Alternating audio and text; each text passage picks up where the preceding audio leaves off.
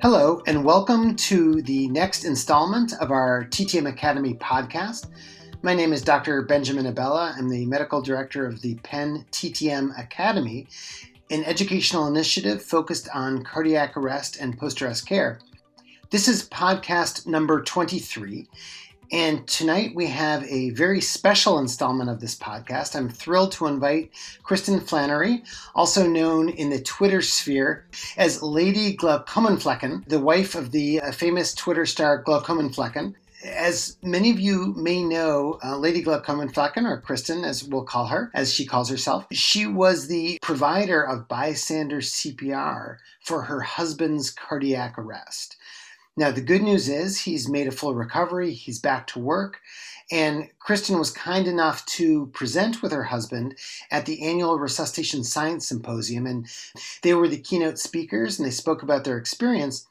And given how well received that was, and given how articulate a spokesperson Kristen has become for cardiac arrest and post-arrest care, we thought it would be all the better to bring her on the podcast to tell us a little bit more about her experiences and what she went through. So with that, Kristen, welcome to the TTM Academy podcast. Thank you. With that introduction, I'm a little intimidated by myself. So now I have a lot to live up to. Not at all. We're thrilled to have you, and really, really honored that you're part of our journey and part of our discussion here. So, I think we can just start by setting the context, because certainly some of our listeners know your story either from Twitter or from the resuscitation meeting, but many do not. So perhaps you can tell me a little bit about yourself and your husband and what happened on that fateful day. Maybe you can give us the day and date and just walk us through the story. Yeah. So it was May 11th. Of 2020. It was the day after Mother's Day. We'd had a really nice Mother's Day weekend just as a family hanging out. It was early in the COVID pandemic, so, just kind of had hung out at home together, but it was a normal day. Everything was great. At 4:45 in the morning, early morning of the 11th, which was a Monday, he was making these very loud, almost like snoring sounds. And it woke me up. And because I was so groggy, that is what I thought he was doing. So I just kind of pushed his head over to see if, that would stop it. He didn't respond to that the way that he usually does. So I kind of tapped him on the shoulder and said his name. At this point, I was just trying to wake him up and tell him to stop snoring so I could get some sleep, But then he didn't respond to me doing that either. And, by that point, and I was a little bit concerned because that was unusual behavior for him. So then I started really trying to wake him up and, pushing him on his shoulder and saying his name really loud. And he just kept making those sounds in a way that sounded kind of, not normal and a little frantic. And it just really was alarming. So I didn't know if he could hear me, but just in case, because I had no idea what was going on. I am not a medical professional in any capacity, but I didn't know if he could hear me. So I told him that I was calling 911 just in case he could hear me so he would know and be reassured. But don't think he did in retrospect. But, I put my head on his chest, tried to I thought it was a respiratory issue because, again, it was COVID. It was early on in the pandemic, and they were respiratory type sounds. And so I thought he was just having trouble breathing. So I put my head on his chest to try to feel for any breath. And I couldn't feel any or hear any. And I also didn't hear a heartbeat. And I noticed that when I did that as well. So we got all connected with the dispatcher, and she gave me instructions to start CPR. So I had some CPR training, just one class, 15 years ago or something in college. Yeah, a quick question for you, Kristen. Maybe our listeners don't know. Tell us what you do and what your background is. Yeah. You're not medical, right? You not at all. Yeah, no. So tell me a bit about that, because it's just always impressive when people just jump in and start talking about dispatch CPR. So what do you do, and what's your background educationally? Yeah, so I've had kind of a windy path, lots of different careers so far. Started out training in social psychology and moved into social and cognitive neuroscience. for my graduate work. And then I pivoted from there and went into gifted education. Actually, I work at a gifted education center at a university. So it's focused on K-12 students, but it's based at a university. And I run some of our programs for gifted kids, and I also oversee our communications and marketing efforts there. So that was a little bit of, I'm a medical spouse, so you have to kind of get creative. Been with him since undergrad, so I've had to move a lot for my own, training, and then a lot for his as well. So yeah, that's kind of where I've ended up, and it worked out great in the end. But no, yeah, not medical anything at all, other than just to be along for the ride of. So if I can ask, was this the very first time you had ever provided CPR on anybody? Yeah. Yep. Anybody that's not a mannequin. Right. Right. Yeah. Yeah. So now I think with that context, we can return to the story a little bit. So you had learned CPR at some point, I guess. Had you taken a Yeah, I'd taken one class. Yeah, I got certified. Well, I guess it's more than one class, but I got certified once in college for a part-time job I had for watching kids after school. It had been years and years, but thankfully it's not, terribly complicated in terms of just the mechanics of it. So still remembered what to do, but I didn't know when to do it. Like I did not know that this was a time when it was needed. Again, I was just thinking, COVID and respiration, and his heart was nowhere on my radar. Even having noticed that he didn't have a heartbeat, just in that moment with all of the shock and confusion and everything, it didn't really sink in that his heart wasn't beating or that I should do CPR. So it was really the dispatcher who recognized that that's what the situation was, and that's what I needed to do. So I really give her all the credit for knowing, that was the case. If she hadn't been there, if she hadn't been trained in CPR instructions like that, he wouldn't be here because I did not know to do that. So. Wow. Now, a time we all know gets very strange during cardiac arrest events. Many of us in the business talk about this a lot. Do you have any sense of how long it took from when you first said hello to the dispatcher to when the dispatcher realized, wow, we got to do CPR? Do you have any sense of that? I think it was about 3 minutes from when I woke up to when I was doing chest compressions, 2 or 3 minutes. Yeah. I looked back after the fact because I'm a data nerd. I looked back for, the timestamp on my phone. And, so I saw when I called, and then, I kind of estimated from there how long it was before she started giving it. So yeah, it wasn't long. And what kind of questions did she ask you? We're just often curious because we know there are sort of standard scripts that are sometimes used, but it can vary a little bit. What was that first minute of communication like with the dispatcher? She asked, she answered, and I said, my husband won't wake up. And so she said, okay, so he's unconscious. And I said, yeah, he won't wake up. And she asked if he's breathing. And I said, no. I think what I said is he's making these, odd noises, and he's kind of breathing, but then he stops and then he starts again, because I, again, had never heard of agonal breathing, or, I didn't know anything about what happens in a cardiac arrest. So I was just trying to explain that to her. And she said, and how old is he? And I said, 34. And she said, okay, I'm going to give you CPR instructions.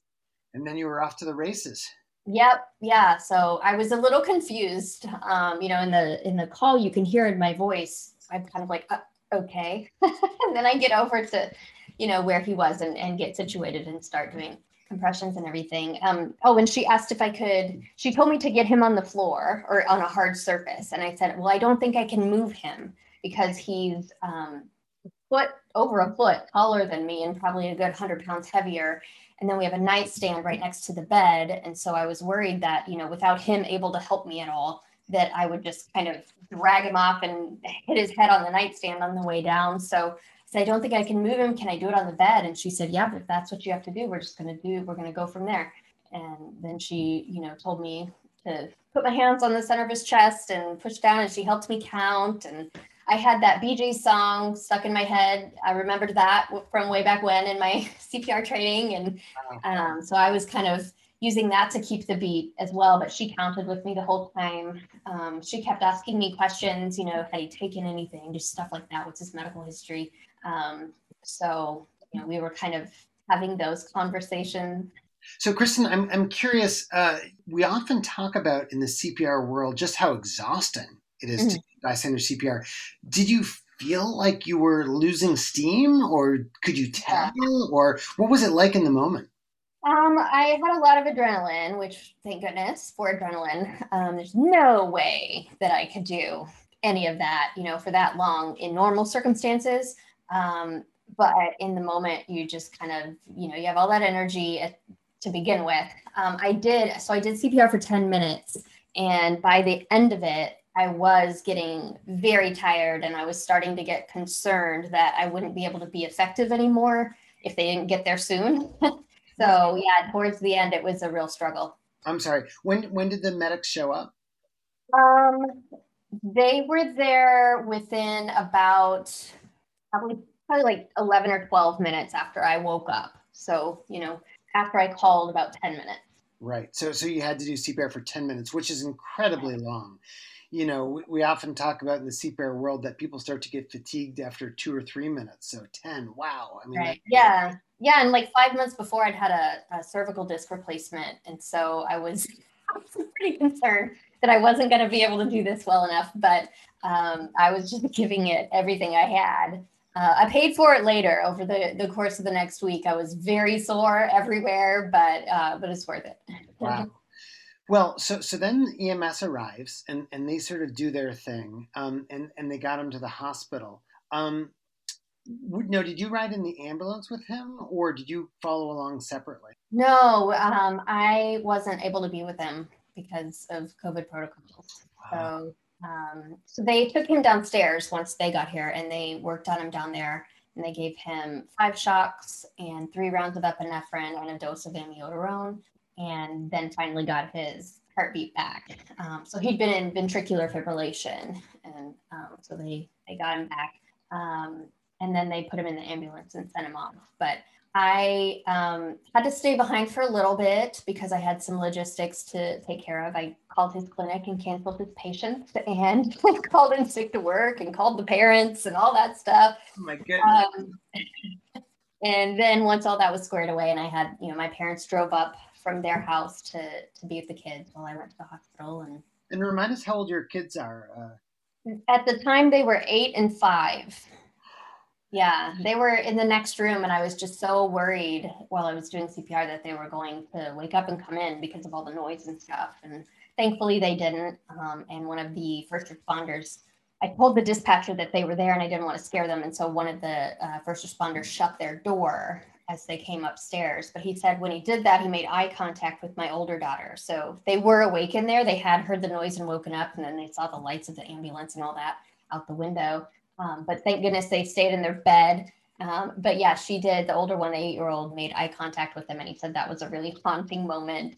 Um, I can only imagine. yeah, One thing we often don't talk about in this business of resuscitation science and implementation is sort of the impact of family being around, impact on the providers. We often talk about the fact that EMS crews often don't get to interact with the family mm-hmm. afterwards. They often don't get to hear what happened. And, it's, we sort of pretend like we're all hardened to these things, but that's pretty impactful when you've got some children terrified, wide-eyed, watching their father get encoded. I can only imagine. Right. Yeah, we were able to track him down afterward and set up a meeting and all of that. So we got to close the loop, which was really nice, I think, for everybody involved.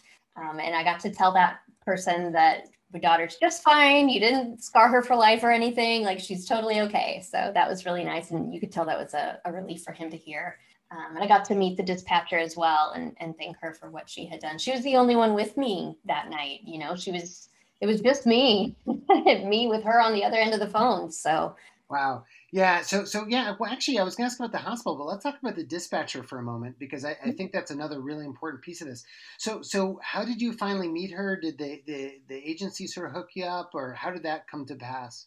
I just wanted to meet them. I wanted to hear the 911 call. I know, a lot of people cope with stuff like that by just forgetting about it. Don't try not to think about it. I'm kind of the opposite. I need to turn it over in my mind a bunch and figure out what the heck happened. And, having lived it, I knew the events, but I really wanted that perspective of, after he came through it and was okay, I wanted to listen to it again and kind of just try to figure it out, basically, because I was in shock while it was happening. And so I listened to that, and then that's what made me really want to reach out and connect with her. And my mother-in-law did the dirty work of just, internet investigating who were these people. She contacted the department, and they, kind of put us in all the right directions. But yeah, it would be nice if, that's kind of part of a system. I don't know if it'd be on the EMS side or in the hospital or what have you, but to just offer to the people, hey, if you'd like to reach out to the team that responded to you, here's how you could do that. Because it was a bit tricky and time consuming to try to figure all that out, but we really wanted to do it. It was important, so we wanted. Well, yeah, and good for her and good for you that you made the effort. I completely agree. Every time in my 15 years of doing cardiac arrest work, every time I've been lucky enough to connect the survivor with EMS crews, and once in a while with a dispatcher, only very rarely, it's a remarkable experience for everybody. Yeah. Very special. And yeah, and there are very few places that do it in any sort of organized, systematic fashion. And it tends to be a lot of work, like the experience you had. It's not easy. Systems aren't in place.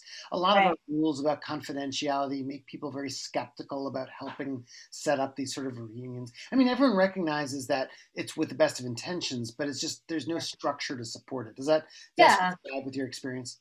Yeah, and I think all you have to do is offer it to the family if you're worried about confidentiality. Just a lot of people probably don't even realize it's a possibility, and then for others, it is so much work that they just kind of forget about it. But yeah, all you have to do is give them what they need. They don't have to do it. You're just giving them information. So I don't know. I'm not part of the hospital systems, obviously, but to me, it seems like a fairly simple thing to add in if we wanted to. So. Well, no, and it's great to hear your inspiration on that. And I'm going to bring that back to some of our resuscitation colleagues. I think it's an important topic that we need to keep working on. Yeah. Yeah. And same for, mental health care and stuff for the families or the bystanders or whatever. I understand there's confidentiality issues and you can't force people to seek treatment or anything, but just offer it, put somebody there to offer to help in the moment or to give them the resources for where to find it instead of putting the onus on the people who were traumatized to go figure out how to treat themselves. Absolutely. No, I think these are all very good points. And for listeners to our podcast, many of you may know, and others who do not know, there was an important American Heart Association scientific statement put out last year on survivorship, led by a number of resuscitation champions, Kelly Sawyer, Michael Kurz, and others. It's an important statement. I will put it in our show notes, and it speaks to some of these issues. And we hope it's a springboard for ongoing work in various communities to improve these things. Kristen, to change topics a little bit, a lot of the listeners are very interested in post-arrest care and what happens after resuscitation. So now let's fast forward a little bit to the hospital. So Will is being cared for in the hospital. Presumably he's in a critical care environment. Tell us a little bit about your experiences there and what happened and what they did for him and so forth. Okay. So I was allowed in as an end-of-life case. So I got to be in for a bit, but I didn't get to be with him. So I didn't see what happened, but I was told that, first, obviously he went to the ED. I might get some order wrong here, so I apologize if I do, but, they did CT scans, angiograms, just any kind of, test that they could do at that point. Everything came back clear. So then they sent him up to the ICU. And from there, they cooled him for 24 hours to just try to reduce the damage to his brain, if there was any. And he was in that state for 24 hours, and then they started warming him up, and he came back pretty quickly. He was awake this was a Monday. He went in, by the time he was at the hospital, it was around 7 a.m. or so, 6 or 7 a.m. By 10 that night, he was starting to wake up and move purposefully. So I'm sure he was probably just clawing at things.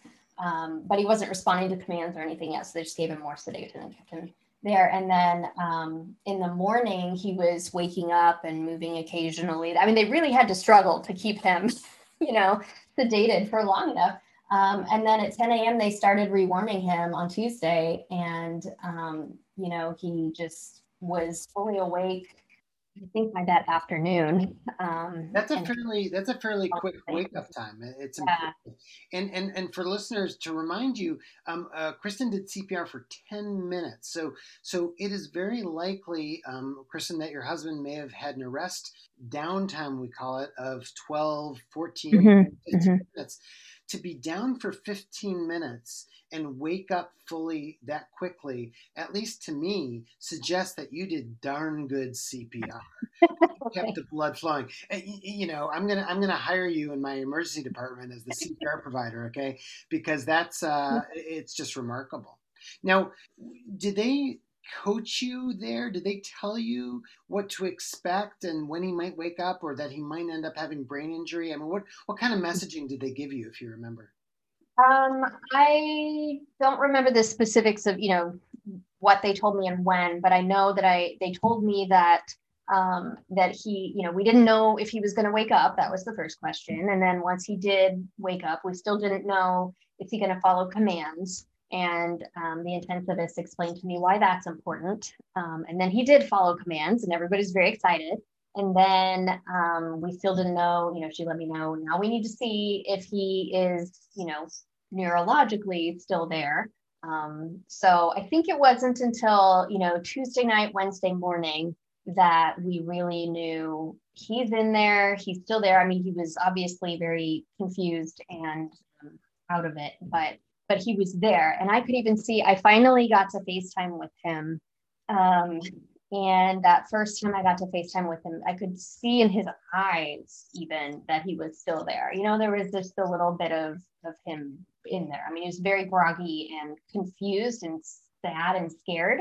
But I don't know how to explain it, but it was just his little, life story. So that was good. And then he just kind of continued to improve over the next day or two. And he was home by Thursday. That is amazing. Yeah, it's not. I'm curious, and I'm sure some of our listeners are curious too. Was there any consideration of taking him to the cardiac cath lab, or did they say why or why not? I am not sure. It was really difficult, especially during COVID. I got maybe one phone call a day. So from the doctor. Once he woke up, I was able to connect with him whenever he felt like calling. But I only got about one medical update a day. And I, again, am not a medical person, and those updates go pretty quick. And so I was just doing my best to just type out everything that she was saying so that I could report out to family members. Sure. But I know, they had they wanted to do an MRI, but because of COVID, those were scheduled way out.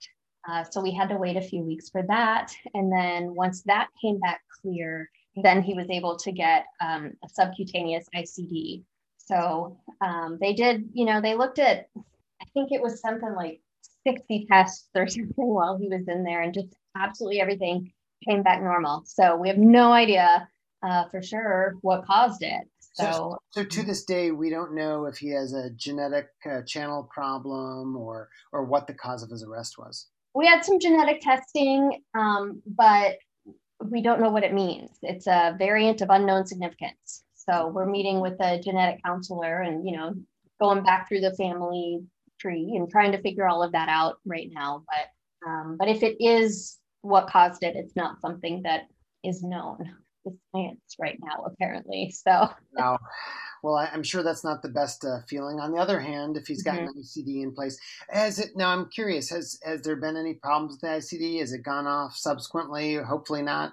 No, he hasn't had any other events, and he sends the data off to his doctor with a little device on our nightstand, and everything looks fine. But it's just funny. It's not a discrete event, I think, for the family, and for the patient. That's a daily reminder. There's a little machine with a heart on it that flashes at us right next to our bed, and then he's got the ICD just in his body. And, there's just all these little reminders of it. So never really fully goes away. I still, if he makes even the slightest different kind of sound while he's sleeping, I'm up there right away, just like checking on him. Are you still okay?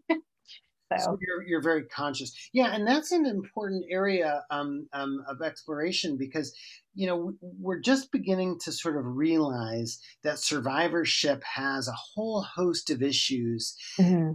and for what it is to be a spouse of someone at this event, it's just not the same. And so I'm curious, in what other ways would you say that your life or your husband's life have changed with this? So you mentioned this constant reminder, this heart machine.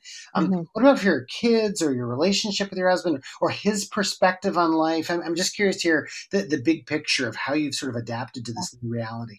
Yeah, at first, I think it was a lot of just gratitude that he was there for both of us. He says that he would wake up and just be like, all right, I get to live another day, just be really excited about that. That kind of wears off over time. And now it's more, I guess the warm, fuzzy feeling part of it is you do sort of live your life a little more intentionally, where we're trying to be very deliberate about making family memories and doing things together as a family that's just beyond the regular mundane tasks of everyday life. He's concerned that maybe he won't, live as long as we thought he might. And so he wants to make sure that, for the time that he does have, that he gives our kids plenty of, memories of him. So that's another kind of lifelong reminder. I am absolutely terrified about whether I need to worry about this for my kids. I feel a little bit better about him because he does have the ICD. So if he had another cardiac arrest, that would take care of that. But of course, then there's also the potential for him to develop cardiomyopathy down the line. We just don't know yet if that's going to happen based on his genetic results. So, but the kids, they don't have even the ICD. And so I really worry about, what if they are by themselves somewhere sometime and that happens. And so I purchased an AED for our home, just shelled out the money because, with his relatives visiting us and then our kids, I just felt like I would rather just know that I have this in case I need it. And hopefully I never do. But it's Sure. really scary. And with genetic testing, we learned that because it's an adult onset issue that he had, we cannot decide for the kids to have them tested. We have to wait until they are of age and can decide for themselves. So I completely understand that from their side. But then from the parent side, that means we have to live for the next 10, 15 years, whatever it is, just completely in the dark, even if they do ultimately end up deciding that they would like to. Yeah, that's a whole other layer of this onion of kids and managing. I can only, as another parent, I can only imagine what that's like. I'm curious, what's your kids' perspective? Now they're young, but Mhm. the older one probably has. They always are more perceiving of what's going on Mhm. when we give them credit. What's their take on all this? Have you talked to them? Like, how has that whole thing gone? Oh, that's been a developing process. The night that he, was taken to I guess the morning that he was taken to the hospital, 7 o'clock rolled around before very long at all. And I had to tell them something about why their dad wasn't here. So that was probably one of the hardest things I have ever done is to walk into their room and put on a normal face and a normal voice and just try to tell them, hey, just so you know, daddy wasn't feeling very well. He got sick and he needed, some help from the hospital. So he went to the hospital and, they had seen the ambulance outside. So they knew something was happening. I said, we didn't have what we needed here to help him. So they came and got him and took him to the hospital. And, I just kind of had to leave it open ended because at that point, I didn't even know if he was going to survive. I didn't know if he was going to be himself still.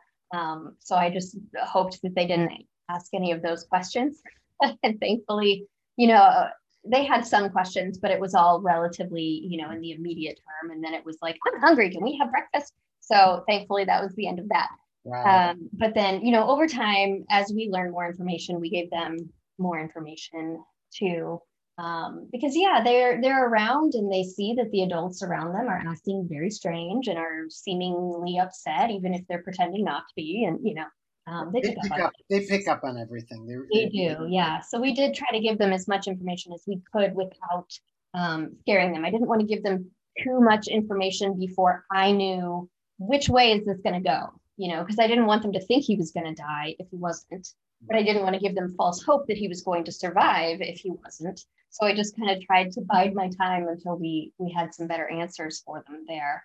And then I think, the older one, she's 9 now, and she hears us talking about it a lot, and she sees the advocacy work that we are doing around it. And, I think it's starting to sink into her a little bit more that oh, he was almost dead. Like she said the other day, we're really lucky we still have daddy. And I was like, yes, we are. So I think that she's, I think that will be an ongoing process for them, that the more that they understand about it, they'll continue to process it. Well, who knows? Maybe they'll become future emergency physicians. They just might, yeah. Scientists, One of them doesn't like blood, so I don't know. That one's kind of nice. But the other one.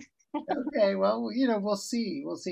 No, maybe to sort of close on a optimistic or future-oriented topic, many survivors talk to me about their desire to put their survival to good use and energy to something. And you mentioned advocacy. I know you recently put together a presentation for a group through the American Medical Association. Tell me a bit about that and what you're doing currently. Yeah, so that was for the AMA Alliance, which is a group of physician spouses. So as the spouses of doctors, I think it's really easy for us to think that the doctor in the family will be able to handle things if they come up. But, we all know that they're not always home. They're often not home unless you marry an ophthalmologist like I did. But then sometimes they may end up being the patient themselves. So it's good to know, some basic skills for providing medical support to your family if you have to. So I spoke with them, just shared our story, and then, really try to spread the message of learning CPR, knowing how to do CPR, knowing when to do CPR. And then with that group in particular, asking them to join me in advocacy efforts for, increasing awareness for CPR and for cardiac arrest care and for survivors, not just the patient. So I've reached out, I've been talking with Katie Dainty, and I'm participating in a research study also with some of her colleagues for people who have lived experience of cardiac arrest care. And really trying to spread the message. I love her terminology of the forgotten patient and co-survivors, because that really does ring true to what this experience feels like, that there is more than just the patient who this happens to. They may need the physical care, or at least the bulk of the physical care, but there are other people very tightly connected to them that should be considered almost an extension of the patient. And we should be, considering those people's needs as well as part of the standard workflow. Well, Kristen, thank you so much. This has been a delightful conversation, and I know our listeners will be thrilled to hear your story. And we look forward to more conversations. So thank you so much, and thank your husband and your kids for allowing us to share this time with you tonight. Well, thank you for having me. We're always happy to share and advocate for all of this. It's really obviously near and dear to our hearts, no pun intended, but very important issue, I think. So terrific. Yep. Thank you, listeners. With that, this ends our 23rd podcast in the TTM Academy series. Stay with us for future podcasts. A coming up very important topic will be the results of the TTM2 trial. This is a trial out of Europe looking at a randomized controlled trial of 33 degrees Celsius versus a little complicated, but 37.5 in a non-controlled fashion. I'm sort of butchering that because it's a little more complicated, but basically it's a comparative effectiveness trial that many of you have heard of. TTM2 will be talking about that in our next podcast. And with this, I'll close. You're welcome to check us out at penttm.com or check out our podcast series on either iTunes or Podbean. And with that, we'll close. Kristen, have a very good evening, and thank you once again. Thanks, you too. We will see you again next time, signing out from the TTM Academy.